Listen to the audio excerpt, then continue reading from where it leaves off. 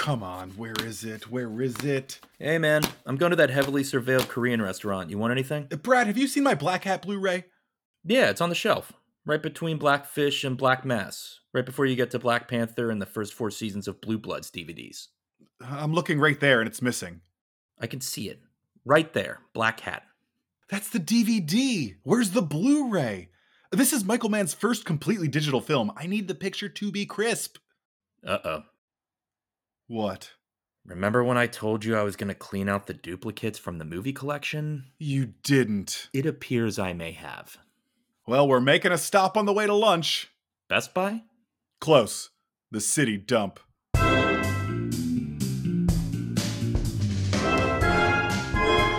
From Los Angeles, California, it's High on Film! Tonight, we've got Aaron Teachman and Black Hat. Is your phone an Android? Can I see it? On tonight's episode.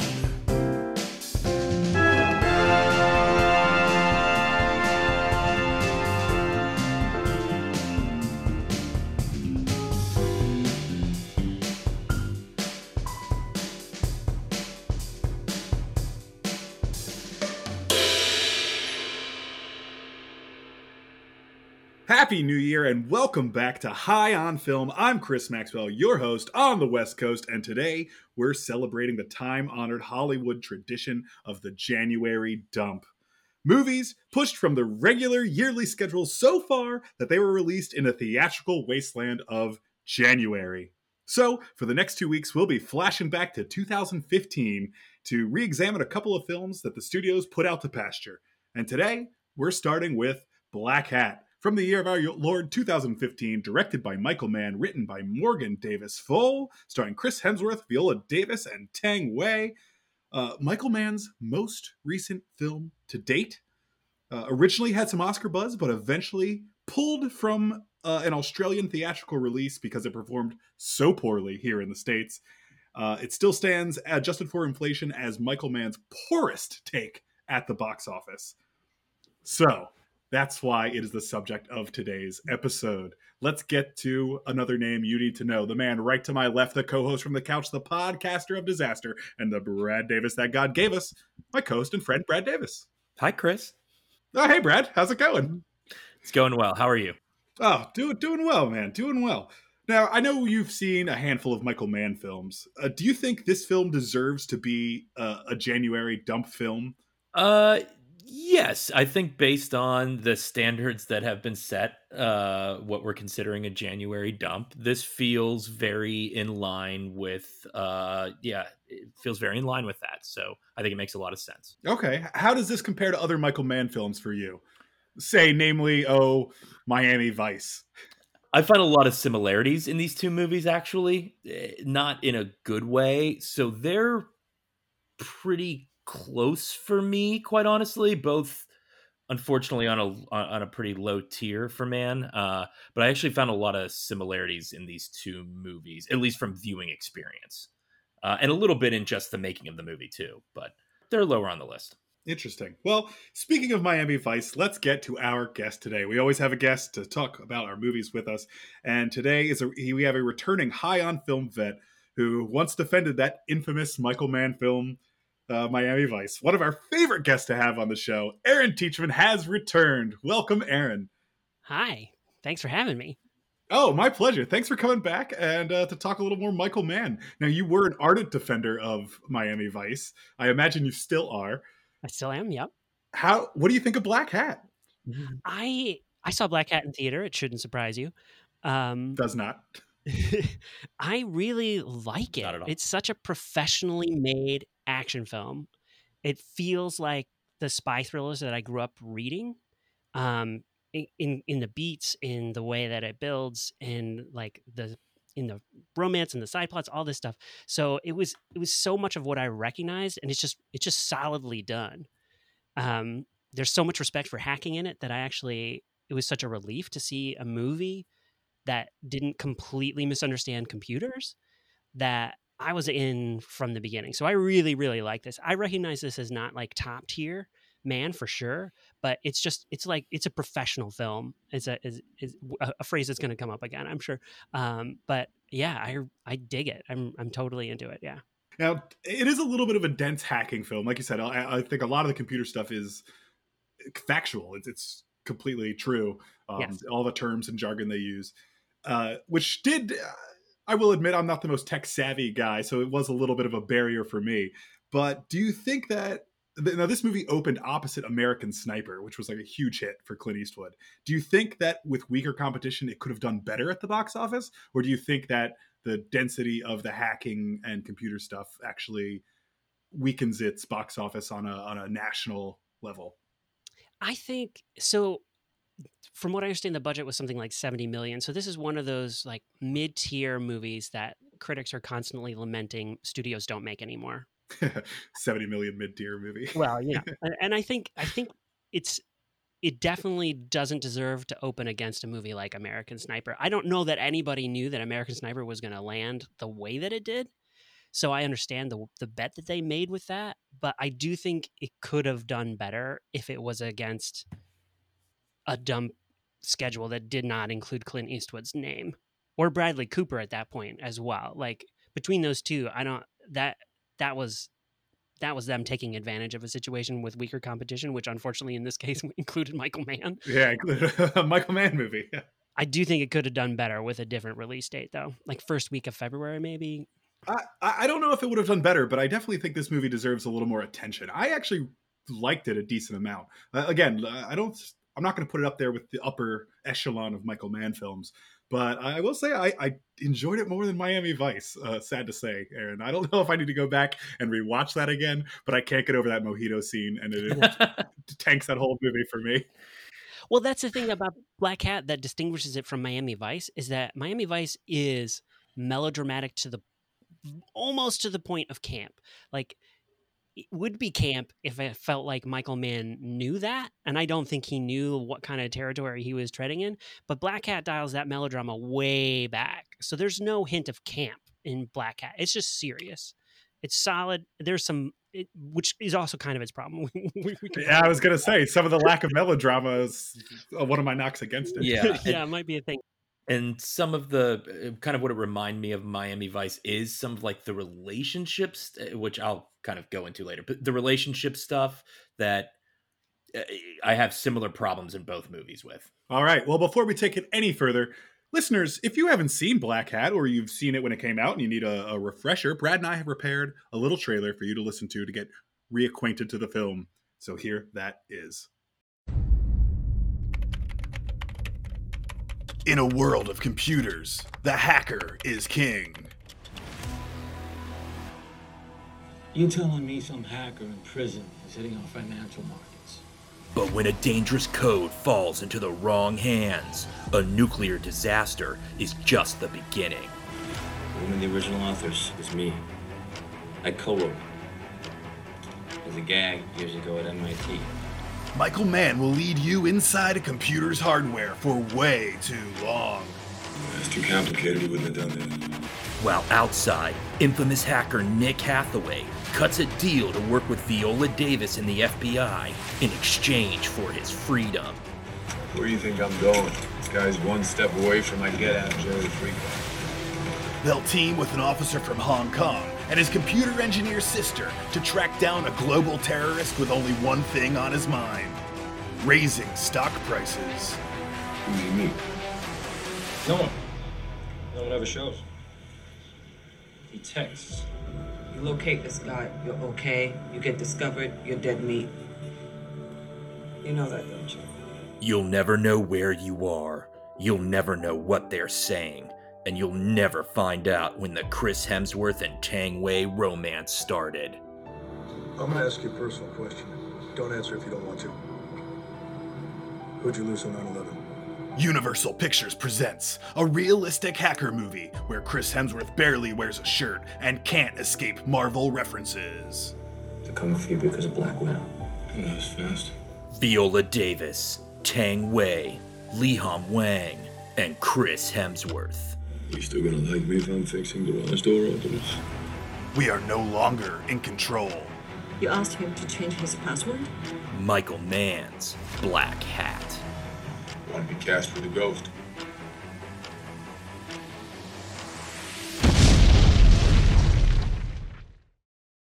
yes, a fine Michael Mann film indeed. And now it's time for Trash, Star, Destroy.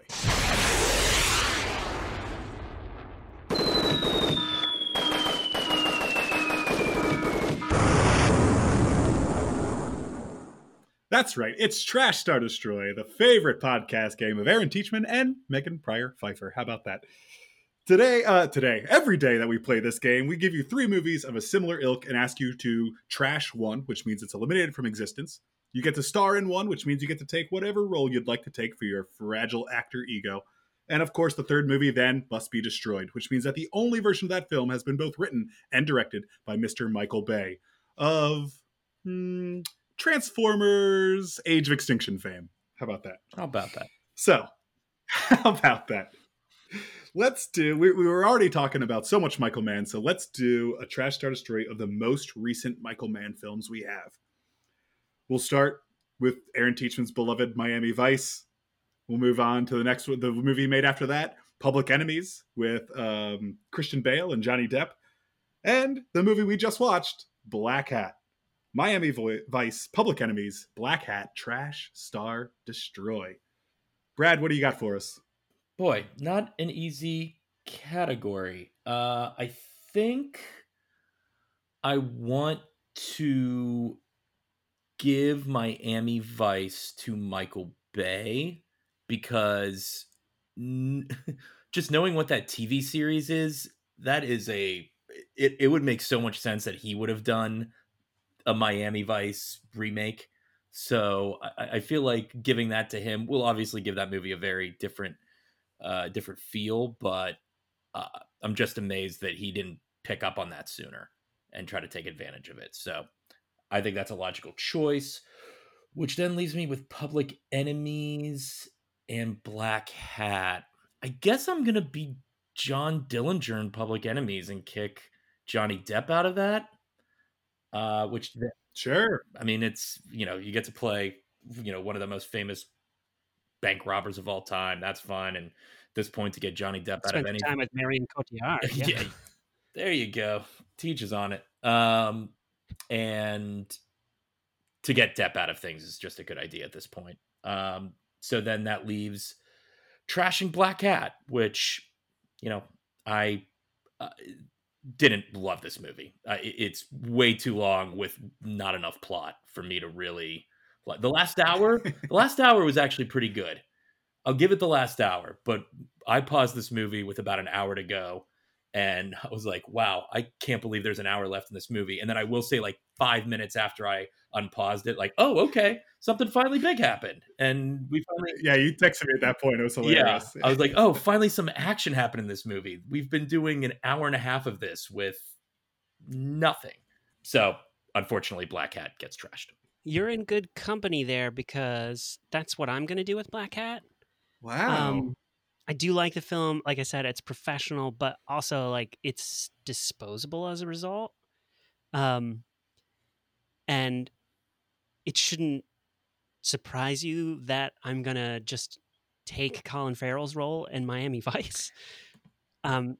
Maybe we get a better reading on the Mojitos line. Maybe I fight as an actor and like get that line cut stronger more than Farrell did. I don't know. But I'm definitely going to take that Sonny Crockett role. That'll be great. I'd love to be in that ensemble, and I'm super down with spending some time with Gong Li. That's also amazing. So I'm just going to give, I don't actually understand exactly what Mann wanted to do with Public Enemies. It's fine. But it could be more. So I want more explosions out of that story. So Michael Bay can probably handle dealing with that part of it. I think so. I'm going to give Michael Bay Public Enemies. I'm trashing Public Enemies. That's pretty easy for me to do. I think that might be the one I like least out of these 3, at least in my memory.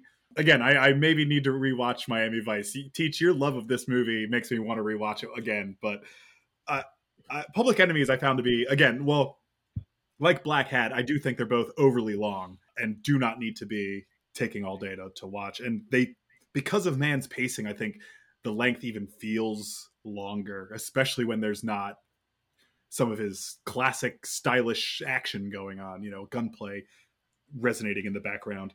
So Public Enemies is in the trash. It's Michael Bay's Miami Vice. I hope he sticks closer to the TV show when he remakes it. It'll be wonderful. Yep. I would love to see, just transfer over Pain and Gain. You get The Rock and Mark Wahlberg in Miami Vice. It'd be amazing. It'd be awesome. I mean, the Bad Boys vibe is close enough. Like, Bay can do it. Absolutely. 100%. Yeah. It's already baked into Bay. Yeah. Mm-hmm. And that leaves me to star in Black Hat. And I think of kicking Chris Hemsworth out of this. I think I'm playing the hacker who's in a Pennsylvania prison, and I get shipped off to Hong Kong, and I can do a better American accent than Chris Hemsworth. That's for sure. Was it American? I mean, at times it was. You can shelve that. We're definitely going to bring that up again. Don't Can't worry. wait. I wanted to make sure we got to that. It was on my list, but as long as we're sure we're getting there, I'm happy. Oh yeah. Yeah. All right, guys. I think we have time for one more Trash Star Destroy. Speaking of Chris Hemsworth, let's do some non-Thor Marvel movies. Non-Marvel, non-Thor Chris Hemsworth movies. There we go. So we'll start with the 2016 Ghostbusters. We'll do Bad Times at the El Royale, the Tarantino light film that is. And his 2020 release, Extraction. Nice war film. Afghanistan war film. So Ghostbusters, Bad Times at the El Royale, and Extraction, Trash Star Destroy. I know the Ghostbusters movie is not well received, and I Oh, really? Where'd you hear that? I think I know there are problems with it. I think I liked it more than the masses did. It obviously is a flawed movie, but I'm gonna still be in Ghostbusters because how can you pass up that opportunity to be in a Ghostbusters movie? And Paul Feig, and you got the great cast. I mean, if I'm taking a role, it's either the Hemsworth role or the Neil Casey as like the villain, the initial villain role. Mm-hmm. Which I guess I'll take Neil Casey's role. I mean, it would make a lot more sense for the film to not replace me with Chris Hemsworth, and I think his whole storyline of their reactions to him would come off a little false. But and nothing, Neil Casey, I don't, I've only seen him in a few things, but I really didn't. I thought they could have found a better actor for kind of a pretty important role in that movie. I know it kind of transfers at some point, but whatever. So I'm going to take his role and remove him from that movie. Sorry, man. Which then leaves me with Extraction. I mean, it has Michael Bay written all over it. It like is tailor-made for him. So I'm giving that to Michael Bay, which then means, unfortunately, I'm trashing Bad Times at the El Royale. That's fair. Like I said, Tarantino light. I mean, I did like that film, but it wasn't. It's not anything that needs to go into the National Film Preserve Society or whatever, National Library of Congress. There it is. Well, it's in the Library of Congress because it's a copyrighted. Oh, sure. Gosh, damn it. What do they call it when they get the movies? The National Film Register, I think. Film Register. Yeah. Okay. Teach, what are you doing with this Trash Star Destroy? Yeah, so I actually just caught up with Bad Times at the El Royale today during the semi blizzard here in Nebraska. So it's super fresh in my mind, and that may be coloring things, but that's the one I'm going to star in. I'm going to take the desk clerk's role. I don't even know. It's fresh enough that I don't necessarily want to spoil it or to describe his mindset at the end of the film. But yeah, he's squirrely enough. It fits my vibe. I can definitely do that role, and it would be super fun to work with Jeff Bridges.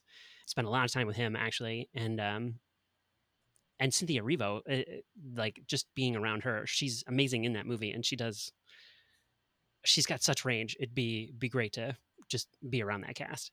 Oh yeah, she and Bridges. I mean, I know they more or less the main characters, but they definitely carry that movie further than it would go without them. Totally. So Ghostbusters, I mean, Hemsworth is so funny in Ghostbusters. And I want some Kate McKinnon, Venkman energy in my life. But I think we just need a do-over.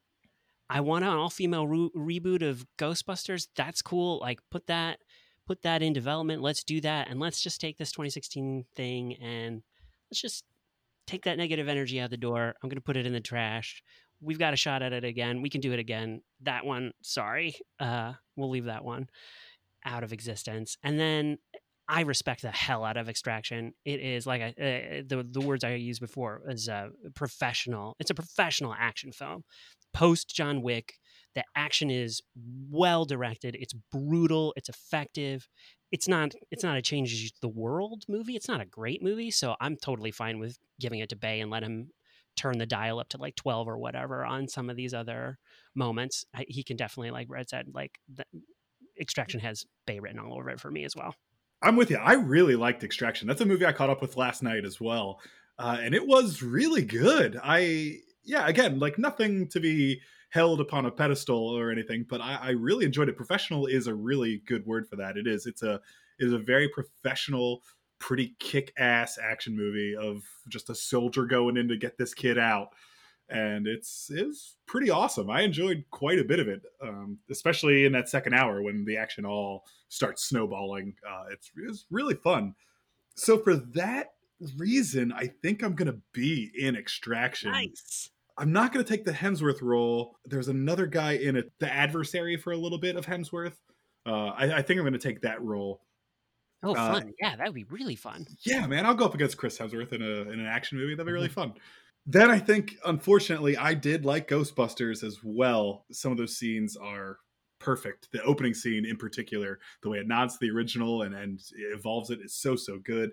But I think it's going to go in the trash just because I don't want Michael Bay to do a Ghostbusters franchise installment. Good call. So I think he'd be much more suited to a Tarantino light Bad Times at the El Royale. I actually think Michael Bay might rediscover the fun of filmmaking with that kind of project. Something that's a little more campy and character driven than forced to stay in one location. Yeah, exactly. Rather than these big budget war movies he makes now. And I include a lot of the Transformers in there because he does so much soldiering in those movies too. But what are you going to do? But yeah, so I think that's it. Yeah, Michael Bay's Bad Times and I'm in Extraction. Check me out on Netflix now. All right, guys. Well, let's trash, star, destroy for another week. We're going to take a quick break and we'll be right back with more Black Hat, more Aaron Teachman, and more High on Film right after this. Looking for more hacker action, but don't want to go back to Live Free or Die Hard? Want a kid's Die Hard movie that's not Home Alone? Want Patrick Stewart as the main villain? Have we got the movie for you? 1997's Masterminds. Vincent Kartheiser is a rebellious teen with a panache for technology, and he'll be put to the test when Patrick Stewart and his cronies take his sister's school hostage. He'll heat up doorknobs, he'll climb through air vents, and he'll clash with Brenda Fricker, the pigeon lady from Home Alone 2. Finally, an action movie that takes extra special care to let the audience know that no one is actually killed. The criminal mastermind of the century just met his match. Masterminds! Not to be confused with the 2016 Zach Galifianakis vehicle. And we're back. High on Film, talking Michael Mann's Black Hat with Aaron Teachman today. And we are about to dig into the film. So, of course, spoilers will be inherent to this segment. So please, if you haven't seen the movie, check it out if you want. Or, rewind and listen to the trailer again. We give you a lot of the context in the trailer we made. We will be ranking the top 3 and the bottom 3 scenes from this film in a segment we like to call Scene Work. Of course, if it's not readily apparent, we are an optimistic podcast, so we will start things off optimistically with Best Scene. What are the 3 best scenes in Black Hat? So this is Viola Davis, like pre-Suicide Squad, right? But she is rocking the same vibe. And it's a good comparison. I didn't think about that. Yeah, where she's playing this bureaucratic hard ass who's like trying to crack the whip on people who are not inclined to stay in line.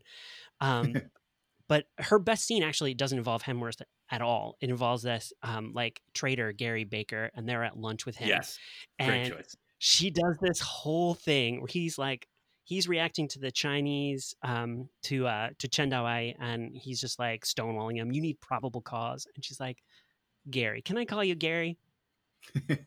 And that whole monologue there where she's talking about, I'm going to call up Laura and I'm going to launch an official, the whole thing. Laura, and how you doing? it's, it's such a good, she so nails it. And the thing that seals it so completely for me is her final line. Am I being tangible, Gary? And just, Viola Davis nails it so well. It's such a well-crafted scene. The first part of this movie is light on like drama, and she clinches it so hard in that scene. I love that. That's number 3 for me. I'm so glad you brought that up because I had 2 scenes that were like tied for third, and that was one of them. So it makes my decision much easier because, man, she just nails that scene. It's perfect Viola Davis, and yeah, that line that caps it, just it's a bullet right in the heart. Like, she just kills you in that scene. It's great. Well, you want to do it round robin this time? You want to do your third now? We'll all do 3 and then move up to 2. Sure, mix it up. Let's have fun with it. Yeah. Yeah, I think so. Sure. Well, my other third scene, it's a quick thing, and Chris, we talked about this, so you might have this too. But it's an action scene. It's in the last hour of the movie, but it's literally just a shot of Chris Hemsworth in a parking garage, just backing his car up into a truck that then is bulldozed through the wall and just falls through the roof of a building. Like, I literally saw that scene, and out of all, obviously we've seen a lot of action things, particularly done with cars. I've just never seen that. Like, kind of the simplicity of just, yep, I'm knocking this over and this is going to go through the roof of that building below it, and is what it is. I was like, I love the building for that scene too. They let you think about it. They let you hang, like, what is he doing? And you see Leanne watching him, and she knows what he's doing, but like, she's such a blank slate in some respects that you don't. Does she think he's crazy, or what's? Yeah, it looks like he's driving off. Like, he goes down the ramp and then stops. It's so, I love that. I love that little bit. That's such a great choice. Looks great. Absolutely. All 3 of mine are action scenes. I mean, I think that is Michael Mann's forte. It's really what I love that he does the best. And so 3 for me is actually in the tunnel going after Kassar, and they get into the shootout in the tunnel that then spills over into the shipping containers. I think it's just so fun. It was maybe the first time that it really hooked me into the film, that I was like, I was enjoying myself, but it was a lot of trying to process the information that was being thrown at me, a lot of exposition. And this was the first big action scene that I was like, oh, okay, you have my full attention now. I think some of the gunplay, the editing, especially with the shipping containers in the tunnel, it has heat echoes, like real big heat energy there. But I really did love that scene. The gunplay was great, and I was so happy to be back in the world of like explosive Michael Mann gunplay. Oh yeah, and the sound design there lets that scene hit. Like, it's not just gunshots; it's gunshots reverberating through that concrete tunnel, and you feel every off the metal sides of the shipping containers. Yeah, exactly. Yeah, I totally agree. That's one of my favorite sequences as well. Yeah, huge Heat vibes. Like, when I heard that sound design, I was like, I'm back in the movie Heat. That's actually probably not fair to it. I almost held it against it in a way, because it's like, well, it's not as good as that scene in Heat, though. That's the problem with Michael Mann, though, right? Like, his highest high is so high that you almost have to like separate it from the rest of his work. Otherwise, you're just gonna be like, oh, but it's not one of the greatest things ever put on film. Oh, okay. Again, I should probably rewatch Heat, because Collateral is my favorite Michael Mann. For me, by far. I agree. Emotionally, Collateral is my favorite as well. Yeah. I have an overarching theory of Mann movies that we could probably have on a different podcast, so that I have to start about Michael Mann. Can't wait to where be on Collateral is an exception to the rest of this rule. But yeah. Teaching Man? Is that what it is? Teaching Man? Do we have a title? Oh, I like that. Done. Okay. So there it is. All right. That one's free. Oh, I appreciate that. Sorry, Teach. What's the theory, though? Oh, the theory is like Michael Mann's specialty is dealing with hard men who don't give a fuck, discovering the consequences of accidentally giving a fuck. Like, Heat is the quintessential of this. Like, these are all hard men doing hard things, but they are caught up, they are ruined by their emotional attachments, their attempts to be normal, their attempts to invest emotionally in something costs them everything, because the thing that they had going for them is their ability to detach so thoroughly and just do the job ahead of them, whatever that entailed, whatever hard thing that entailed. Their ability to do that hard thing is compromised when they have some emotional attachment. That's Heat, that's Thief. To a certain extent, that's Miami Vice. Like, that's Sonny Crockett's whole thing. You can argue that's in Collateral, too. Well, in Collateral, what I think is interesting, it's Cruise, but Cruise is separate. Like, the dude who cares is Jamie Foxx, and the dude who does not give a fuck is Tom Cruise. All right. So before we delve any further into Teaching Man, what are everyone's number 2 best scenes? Okay. So number 2, since since you guys, I think, are going to be action heavy, I'm going to lean on one more character moment, and it circles around what I think the best hacks in this movie. And I think, and this is true when you deal with like security researchers in real life too, the weakest link in any system is always the user. So the hacks always begin with some form of social engineering where you're doing something to somebody to catch them off guard. And then that's when you do the technical element with the keyloggers and stuff. So the Black Widow sequence with William Apother as this asshole NSA dude who has access to this program that they need in order to decrypt that hard drive that came out of the nuclear reactor. The sequence like gets kicked off really strongly for me when Viola Davis is on that phone call with him. And she's like, you remember that program you let us use on this other investigation? She's like, could we use it for this? You mean like, oh, give it to the Chinese? And he has that line, is like, I doubt I could do that even if I wanted to, and I don't want to. And then he hangs up the phone, which is a great own. And then that's when the hack starts, right? Like Hemsworth is like, what's his superior's name? And he writes up this email and he sends this PDF, and the whole thing happens because this guy is an asshole who thinks he's better than he is. And that's how they get into this system. And that has all these consequences for the rest of the movie. And I just think that's a great moment of character and plot together. And the dialogue is sharp. And sometimes this movie doesn't necessarily like have all those things all happen at the same time. Sharp dialogue? That's one of them. Yeah. Yeah. It's a little lacking in sharp dialogue. Yeah. Hey, it could be sharp. I didn't understand most of the jargon, so it could be sharp for a lot of my experience. Yeah, so that's my number 2. My number 2 is the climax in the parade, or the parade. The Balinese festival. Yes. Yeah. It is. I did have moments within it of like this fight and all of this going on where nobody's stopping, and maybe there's something to that makes that a little more believable of how I didn't look into what that parade or festival is. So maybe there is something where that's more believable. That aside, the point where Hemsworth sticks the screwdriver or knife or whatever it is in that guy's head, I was like, oh, I jump back. And then when the final showdown with the main bad guy, when he just stabs the shit out of that guy's chest a bunch, it was like, it was a scene out of Perry Mason. I hadn't, it had been a while since I had seen a good stab scene.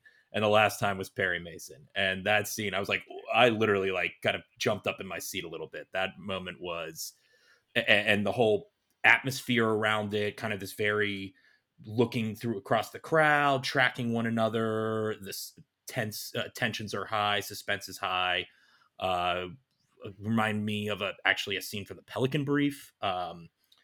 But really a fan of that climax. Very well done. That's my number 2 as well. I started writing down when Hemsworth's suiting up for it, and I was like, oh, I love Chris Hemsworth, you talking to me screwdriver that he puts up his wrist, up his sleeve, and it paid off in spades, man. When he puts that screwdriver through, Sadix is the guy, York van Wageningen is the actor, but when he jams that screwdriver through his skull, I was like, oh man, this is awesome. There is a weird disconnect because there's so much open firing in a crowd. And Yasser is there too, and he starts like punching kids randomly, like just small kids. He's just beating the crap out of them. And I was like, why is this in this film? Why are these people just running away?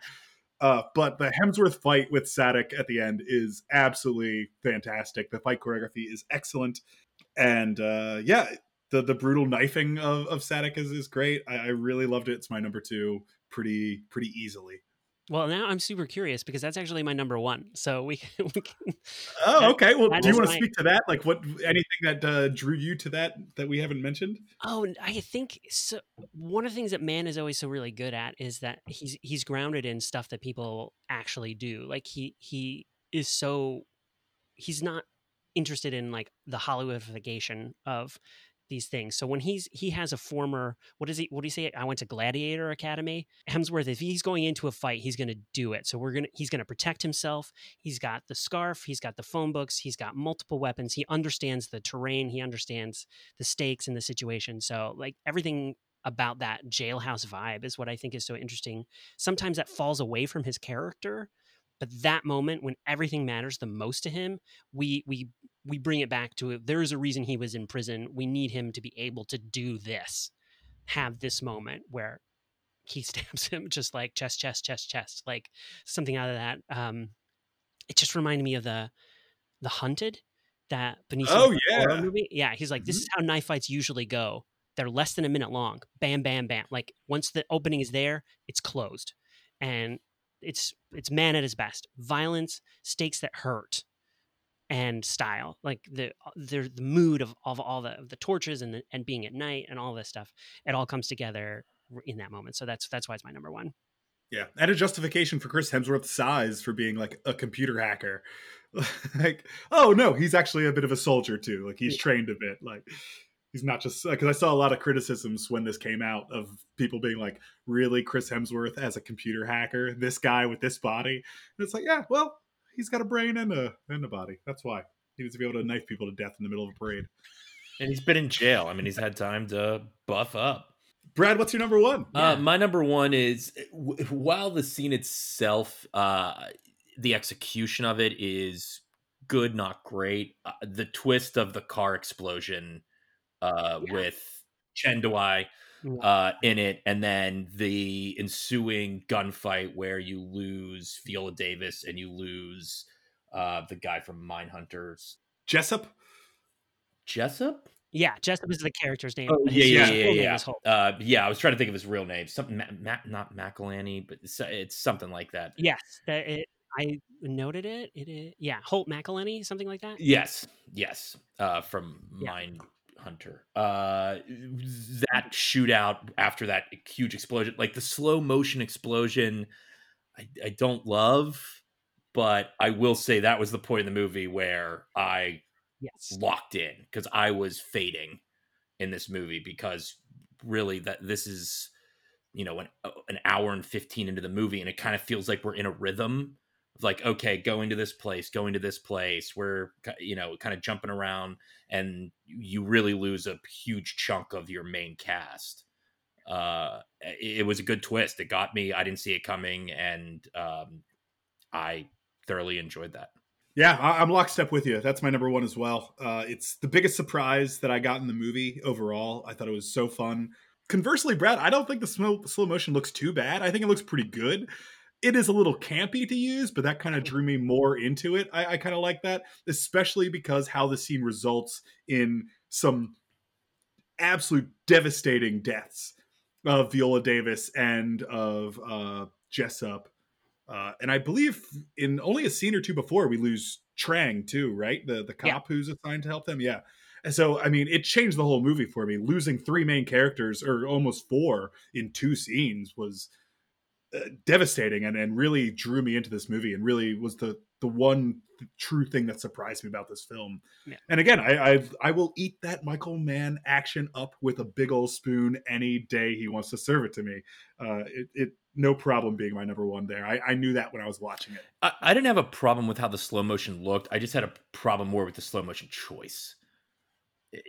Sure. Yeah, it's a campy choice, and it felt very out of, like, we didn't really get that much else in the movie, so it felt like it felt like it might have even hit harder and been more effective if it was in real time. But it is what it is.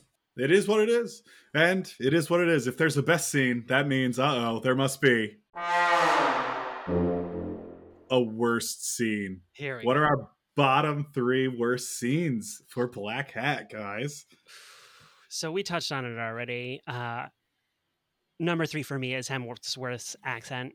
There are points where it feels like it's trying to be Boston because he went to MIT and maybe that makes him a local boy. There's a lot of time where I'm like, well, man is from Chicago. That's kind of nasally Chicago-ish flat, but Hemsworth isn't consistent enough to actually say where or why they make the choice. I'm just like, it's at some point, like you're going over the dailies at some, you have to be like, well, we have to keep going. He is an American, so he has to keep trying. But I like a week in, they must have been like, why did he have to be American? Couldn't he have been like an exchange student? Like, it would have been so easy. It would have been so easy for him not to be American. Yeah. Especially from an American point of view, we have no problem accepting that someone lives here if they have especially an English or an Australian accent and just went to school here and now live here. We have no problem in our minds accepting that. So I don't understand why they had to force this accent on him. He has so many lines that you can just hear him slip out of it and then course correct. Like there's even a small one I even noted, I think when they're asking him to come out of jail and help them, where all he says is, God, interview's over. And it just sounds so Australian. And then by the time he gets to the end of over, though, he's like, over, like trying to really overcorrect it. It's so funny and was a little source of joy for me throughout this whole movie. Where I'm like, oh, Chris Hemsworth. There was points where it sounded Southern. It was all over the place. My third least favorite scene was the opening going through the like technology, like the old school, like dropping into the technology and following it through, following the trace or whatever through. They did it. It takes like it's the first 5 minutes of the movie we're doing this, and we don't really even know why, and it feels like it's ripped out of the mid to late 90s. And then once I was like, oh my God, I can't believe we did like 5 minutes of that. Then it pops back in like 10 minutes later, or maybe a little longer. But I was like, we're really doing this again? I just, for a movie, this is 2015. It felt so dated of a choice and really just doesn't do much other than waste time. Yeah, it looks really dated. Honestly, there's parts of it that look like it can be from a video game anywhere from the late 80s to the early aughts. Like it's that kind of disparity in the graphics too, which is very strange to me that they included such overlong sequences of this. Like 5 minutes at the beginning of this film is a huge chunk of this film. I couldn't believe how long we were just going through computer board circuits. It was pretty ridiculous. It's actually my number 2 for worst scenes, was just how much time we spend inside computers. Although I will say there's one shot I do like where we look underneath a keyboard while they're typing in the password after they get the once they get the motherboard out of the radioactive part. Yeah, when he gets the keylogger, so like you have the X-ray view as you watch him, like as the computer is watching him type his password, we get to watch him type his password. That is like the counterpoint to some of the arcane. Like I like those graphics, I like that animation because it's actually pretty accurate to how you get into silicon and like how an electrical impulse is like propagated in the ones and zeros and the pattern of the lights and zeros. But if you're not clued into that, it's like it's as opaque as crap, and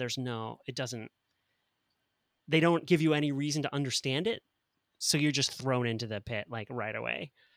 So that makes me feel a little better though that it's like one for them. Like, if it was, how like restaurateurs enjoy that chef actually takes the time to actually make things correctly. Like one of those where if you're in that, or how jazz musicians hate whiplash, like if you're in that profession, you really appreciate the detail. So, all right, that makes me feel a little better. Agree. But still, for a movie that's too long already, it just still feels so superfluous. But my number 3 is actually the chemistry between Nick Hathaway and Chen Lien. Yeah. Hemsworth and Tong Wei. Boy, no chemistry at all. When they first kiss and then have sex, I'm like, where did this come from?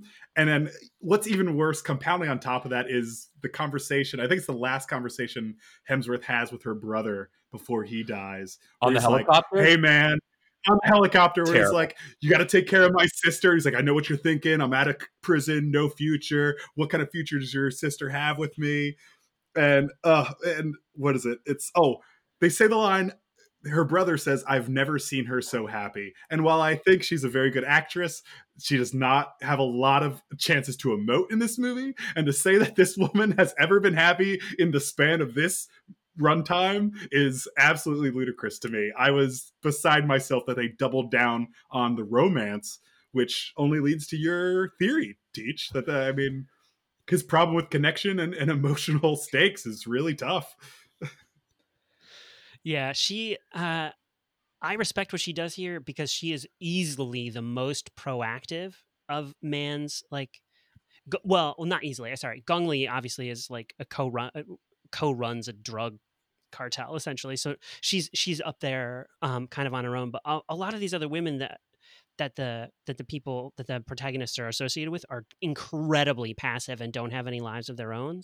So like Leanne at least we know that she has the same level of mastery of technology and networking that he does. Like she's there because she is an expert, not just because he likes her, because he saw her on the dance floor, because he liked her from the diner or whatever, stuff like that. But yeah, it's yeah, for sure. She's qualified. Her brother brings her in. You even get that scene where he's like, I need the best engineer I know. Yeah. And, recruits her. But yeah, he literally, Chris Hemsworth beds her by saying, well, I have to go to China in the morning. And then they're just like having sex. And you're like, what? Just because he has to leave? You're attracted to each other. I did not get that at all. Yeah. Yeah. The scene in the helicopter is so funny to me too, because they're surrounded by professionals and guns, and they're like, "Let's go to Channel 4 and we'll have this super deep conversation." You're sitting right next to people. No one will be listening. All right. Well, I did my number 2 already. What do you guys have for number 2? Number 2 for me is Ola Chica. Like Hemsworth early in his relationship with Barrett, with Viola Davis, does this Ola Chica thing, which I swear is in Miami Vice in a completely different context, but it's just, there's a payoff to it which is not worth it after he impresses her with a hack or whatever. But it's just so writerly. It just feels like somebody needed to take the screenwriter, like, kill that darling. No, we're not wasting time on that. We don't need that line. It's gone. It's just so transparently clever. I hate it. Yeah, I get that. Absolutely. Brad? My number 2 is I believe they're in a Korean restaurant. It's Hemsworth and Tong Li? yes. And it is a full-on exposition dump from Chris Hemsworth that is so blatant and terrible that I even had a moment, because at points in this movie I was like, I don't even know why we're here, because it kind of moves quickly and they don't explain things well. So I'm like, I don't even know what they're supposed to be meeting a hacker, right? And then he doesn't show up. So he gives this whole without much motivation, without her saying much. He just goes into his whole stepped in front of a girl at a bar and killed some guy, and that's why I'm here. Like, it is so blatant and so bad. And then he runs to the back room, and now he's just in the back part of this restaurant where nobody is, and he's hacking the computer. He's talking to the hacker. He calls himself Ghost Man. I was just, I was so bummed out by that whole scene. His sixth sense in knowing that they're being filmed too is pretty hilarious in that scene, where he just stops all of a sudden in conversation, kind of looks over his shoulders, and he immediately knows there's a camera on them, runs to the back room, immediately to the room with the surveillance system in it, and hacks in. I do like the resulting fight afterwards. I think that's a very badass fight, but yeah, it's a bad, clumsy scene for sure. So my number 1, and we've touched on it a bunch, and it is PASING, pacing. This movie does not know where its center is, and we could go through the first 90 minutes in 30 and spend a lot more, have a way better final fight, actually, like, I love how we touched on that, like just jacking that truck into Intra Armor in Jakarta and just like waltzing in the next day as a repairman to do what he needed to do there. But that heist could have been a real heist. There could have been more for Leanne and Nick to do as a solo act. Like, yeah, the pacing in this movie is just way off. It's I revisited the film. I've actually seen this movie twice in the last 3 months. Oh, funny. I was just catching back up with some stuff, and I revisited. And like, yeah, this is really good. It is. I remember people hating on it, and then like, no, this is solid. This is not crap. I have seen much worse. And coming back to it for the show, I'm just like, oh, this first hour and a half is excruciatingly long. I love the hacker stuff, but it is not enough to justify the length of this before we get to the meat of the action and that scene in the passageway with Kosar clocking them. Like, oh, bad.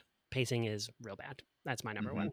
And I can actually roll that into my number one, which we kind of talked about, the relationship between Hemsworth and Chen Lian. It is, and I'm just going to basically say, like, it goes into pacing for me. How many scenes do we need of them lying in bed melodramatically? How many scenes do we need of them on a plane? Like, there are so many transitions in this movie that are there to provide more character work, I guess, but it doesn't do that at all. All it does is make it feel longer and make it feel like your pacing is just bad, and you already suffer from a plot that isn't easily followed. So when you then have these weird transitions in between and a plot that doesn't naturally connect, it really becomes fractured quickly. And you're right, the first hour and 15 hour and a half is really tough. And then you get to that last hour and it starts moving. But you're absolutely right. The pacing in this movie is terrible. And that's actually where I think it's worse than Miami Vice, where I think, while that movie has its own pacing problems, the pacing in this movie is egregious. The thing that bothered me most is actually the score. I wrote down that as the movie was going, I wrote down, it has a lot of like bad pulsing techno that feels like it was popular 5 to 10 years before this movie was made. And then I do a little research after the movie's over, and not only do I find out that Harry Gregson Williams, the guy who's credited with the score, has publicly said that movie contains so little music that I actually wrote and am responsible for. And then I do some further research, finding that Michael Mann just likes to pick and choose music from all over the place. So this actually includes some music that was used in Elysium, the Matt Damon movie. Oh, shit. As well as also crediting the composer Atticus Ross. Yeah, I saw the Atticus Ross credit. Specifically wrote down that, I was like, I don't like the music. And I was like, oh, maybe that's just because I watched The Social Network so recently. And that music's so good. And Atticus Ross credited on both films. But here, the music just seems so haphazard and slapdash. It's none of the music has any real character outside of like copyright-free late 90s, early aughts techno. And there doesn't feel like there's any through line to the score at all, which bothered me so much. It was like, oh, we need to pace up this techno jargon, put a behind it. Like, and it bothered me to no end throughout this entire movie. The score I really had a problem with here. It's interesting because like Mann loves his electronic music. For like Tangerine Dream did the score to Thief. But between Public Enemies and this movie, he seems to be losing the through line. Like Public Enemies is period music. He used to have a real grip on the score. Like the way he uses that Moby song in Heat is like kind of makes you forget that Moby had anything to do with that song. And I like Moby. So like he elevates that song really well. He usually understands the relationship between the emotion and the music. And these last two films, he has kind of like lost touch with the music in that way. So yeah, I've found the score, I don't always hit the technical things as much, especially on a first watch of a movie. Like they aren't the things that stand out to me. score usually is something I pick up on one way or the other. And I will say in this movie, I found it totally forgettable. Like I barely even remember the score, Mhm. which it kind of leads to your point, Chris. Like that's not a good sign if I don't even remember it. So All right, guys. Well, I think we just built a movie. Congratulations on some good scene work. And now it's time to move into our final podcast game.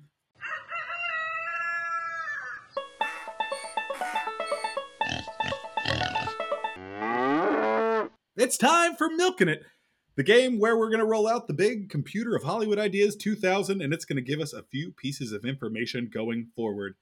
It'll supply us with a genre, an actor, or a director in which to use to reimagine any parts of Black Hat, the characters, the plot lines, the score, whatever we'd like to take from the film, and piece together a brand new movie to put out there for the studio system. We'll need a title and a quick summary. And for you to successfully make your pitch, you'll also be supplied with a pitch length. That'll be either a elevator pitch, which will allow you 30 seconds to get out your idea, a water cooler pitch, which will give you 1 American minute to pitch your idea to an executive, or a minute and a half in front of the studio executives for the boardroom pitch. So let's fire up the big computer and see what it has in store for us today.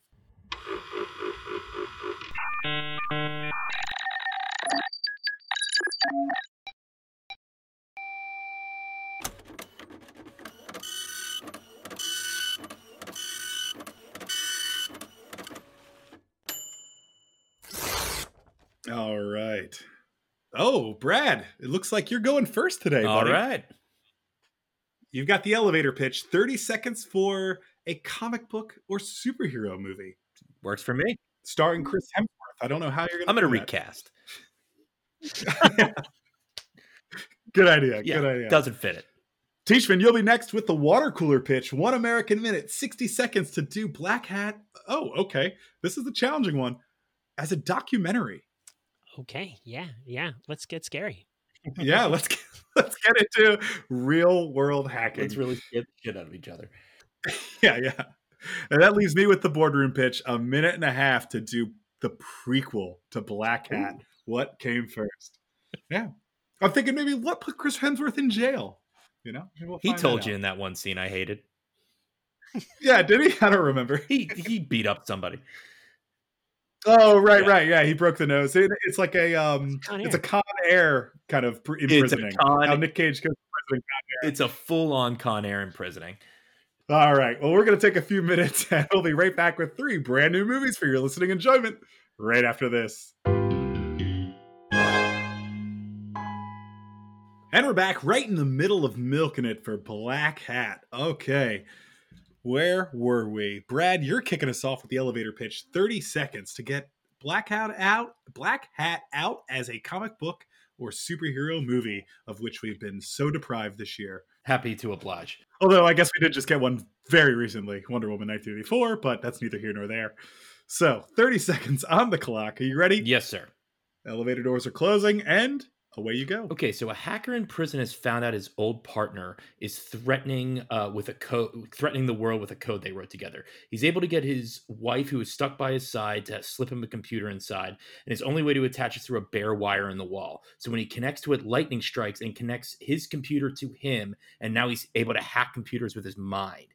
He's able to escape with his new powers, and he goes off to fight his best friend / new nemesis with his new name, Ghost Man. I thought for sure you're going with Hackman. I also thought of going with the Black Hatter, and that would be like his name. Oh my gosh. But Ghost Man is literally in the movie, so it felt like I had to do that. So, but it's a good name. Like, it's evocative, and I think he earns it with the origin story that you give him there. That's pretty cool. Thank you. I do like the Black Hatter more, though. I know. I went back and forth on Ghost Man and Black Hatter. I had Hack Attack actually at first, but then I was like, there's something better than that. Yeah, I had a bunch of hack titles too, actually. But now I wish I would have gone Black Hatter. But Ghost Man is in the movie, so that's works. what you get. All right, Teachman. You have a documentary for the water cooler pitch, 1 American minute. You ready for this? Sure. All right. Grab your Dixie cup, fill it up with water. Here comes the executive. Go ahead. Okay, so we are at one of the largest nuclear power plants in the world. It's in South Korea, and we want to send a documentary team there. We want to understand how they run, why nuclear power is safe, why the world's okay with this. And that would be okay, except what we really want to do is to show people what hackers are really capable of doing. So we have this pair who have written some code, and they want to give people an object lesson in what it can do. So the documentary crew comes in and is the front for them to figure out what programmable logic is being used in this power plant, and they jump the air gap and introduce the code that these two have set up to kind of like war games ish. We're not actually going to do this. Don't sue us. But we'll show you right up to the end of what could happen in a movie that we're going to call Break Things, Make Money. Oh, I like that title a lot. That's almost like a Limp Bizkit song title, I think. But no, great job. Documentary is one of the, I think, more challenging cards to get. And I think you did a very good job. Agreed. Yeah. The documentary team going there for one reason, being used for another reason. It all works out well. And this Black Hat is based on true events, correct? Or a true event? Yes. So to a certain extent, it's based on the Stuxnet. It's based on how the Israelis and the Americans kneecapped Iranian centrifuges in 2011. Which was to convince local operatives to bring a USB drive to update the printer drivers, which affected the PLCs on the centrifuges and caused them to spin so hard that they broke themselves. Wow, that's crazy. Mm-hmm. But yeah, hey, there you go. The user's the weakest link in the chain. All right, guys. Well, that leaves me with the boardroom pitch, taking the elevator all the way up to the executive suite for a minute and a half for the Black Hat prequel. All right, so it's the late 80s, and Nick Hathaway and Chen Dawai are college students, maybe a little too bright for their own good. They're screwing around in their dorm room one night, a little drunk after being rejected by girls, and they create the master code that can hack into any computer system on Earth that we have in this movie. Nick wants to release it for free, letting hackers everywhere take advantage of it. He's a little bit of an anarchist that way, but Dawai wants to sell the code to the highest bidder. This leads to a massive falling out across campus between the two friends as they both work behind the scenes to see their wishes fulfilled, sabotaging one another at every turn that they can. Meanwhile, a young Yasar overhears one of their arguments and sets out to steal the code. He does so, and he uses it. Yasar is also a college student at where they MIT. Is that where they go? Yeah. Young Yasar steals the code, and he uses to escalate the tensions between the U.S. and the Soviet Union, forcing Nick and Dawai to come back together and stop Yasar and save the world from plunging into World War III in the Black Hat War. Nice.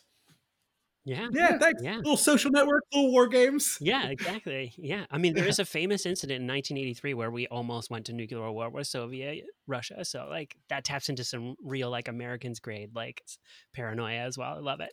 Love it. Yeah. Was that War Games? Was that Matthew Broderick's War Games when we almost went to war with Russia? Yes, exactly. Good. Makes me feel better. Good. Yeah. I'm glad it has a happy ending. Well, guys, I think we just sold 3 brand new movies. Congratulations. We kept Hollywood running in these troubling times. They really needed us. They really did. Well, we're about at the end of the show, guys. There's only one last thing to do, and that's Aaron Teachman. You just watched Black Hat. What are you going to do next? Well, in keeping with my new podcast, Teaching Man, I should probably catch up with Ali, which is a blind spot for me in Michael Mann's body of work. So that's what I've got next. All right. I hear it's good. Actually, that's a blind spot for me in Michael Mann's filmography. It is good. Again, too long, but it is good. Will Smith is very good. Like you don't feel like you're transporting, you're watching Ali, but he does a great job. He does everything he can with it. All right. Looking forward to it then. Brad Davis, you just watched Black Hat. What are you going to do next? The blind spot in my Michael Mann is actually Last of the Mohicans. Never seen that. And also I wouldn't mind going back and watching a Michael Mann movie I have seen, which I haven't seen in a while, which I loved at the time and want to see how it stacks up, which is The Insider. Oh man, God, that's another blind spot on me. It's so funny. I mean, well, go ahead, Brad. Ask me the question. I'll continue. Chris, you just watched Black Hat. What are you going to do next? Guys, like you guys, I'm going to fill in some Michael Mann blind spots. Mine is different, actually. Thief and Manhunter have been on my to-watch list for almost as long as I've had it, and it's time they both get checked off. I am a bigger fan of Michael Mann's earlier work overall than I am his later work, so it's only a matter of time that I've checked those out. Although I will say, funny enough, The Insider and Ali are two other blind spots I have for him, along with another early film he has, The Keep, I think it's called. That's all the Michael Mann blind spots I have in total. So this year, actually, it's been a little project of mine to tear through some directors completely. Tear right through. Tear into some directors completely. Their works. Yeah. Get on Twitter and just really let them have it. Well, guys, that's the show. Thank you so much, Teachman. Appreciate you doing the show, buddy. Do you have any plugs, anything you want people to know about? Funny enough, there is. This last October, I worked with the Atlanta Opera on 2 shows in the Big Tent series. We created safe, socially distanced live theater, live opera. And one of the things that resulted from that is that we created sort of a documentary version of it. So you can stream the first half of that double bill. It's called The Kaiser of Atlantis, and I designed the digital media and the projections for that, even though it's an LED screen. That's available now on Atlanta Opera's website to stream, and we are so close to putting the finishing touches on the second film version of the other opera there, which is Pagliacci. Cool. So yeah, those are. But Doctor, I am Pagliacci. That's that joke, right?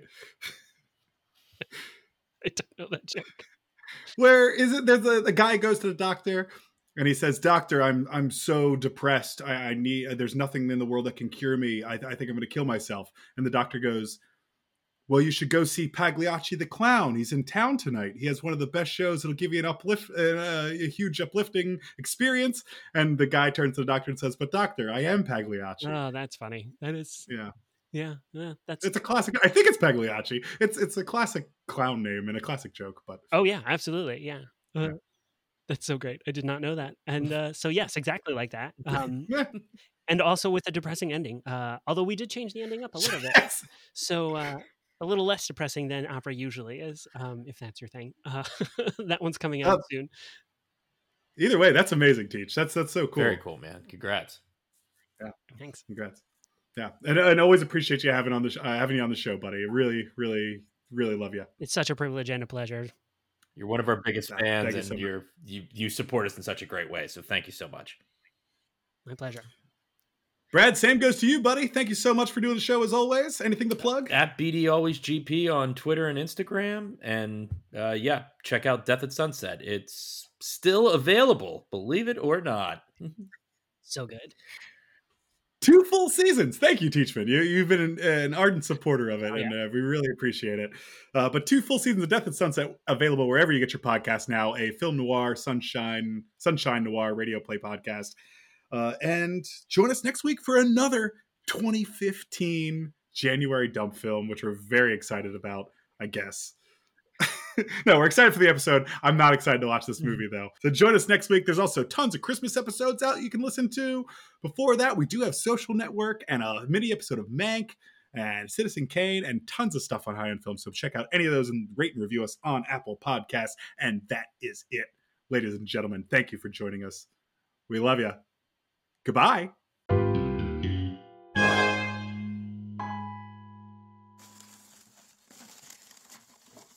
Wow. Look at all the physical media people are just throwing away. Chris, we just purged our collection. We do not need to bring home random DVDs from the dump. Random? Does Taken 3 sound random to you? You haven't even seen Taken 2. Well, this will give me an excuse to catch up. Fine. You can have Taken 3, but that's it. Oh, come on. Jason Statham's Wild Card? I've never even heard of that movie. Oh, seriously? It's what he does right after Expendables 3. Wait a minute. Is that it? Yep, Black Hat Blu-ray, the Hemsworth Accent Edition. It's definitely yours. Oh, awesome. What a relief. Oh, but it's stuck to something. Ugh, a Mordecai DVD? Sorry, Black Hat Blu-ray. You belong to the dump now. High on Film is a Maxwell Davis Productions podcast. Original music by Zach Pfeiffer. For more information, follow @HighOnFilm on Twitter and Instagram, or email the show at thehighnfilmshow@gmail.com.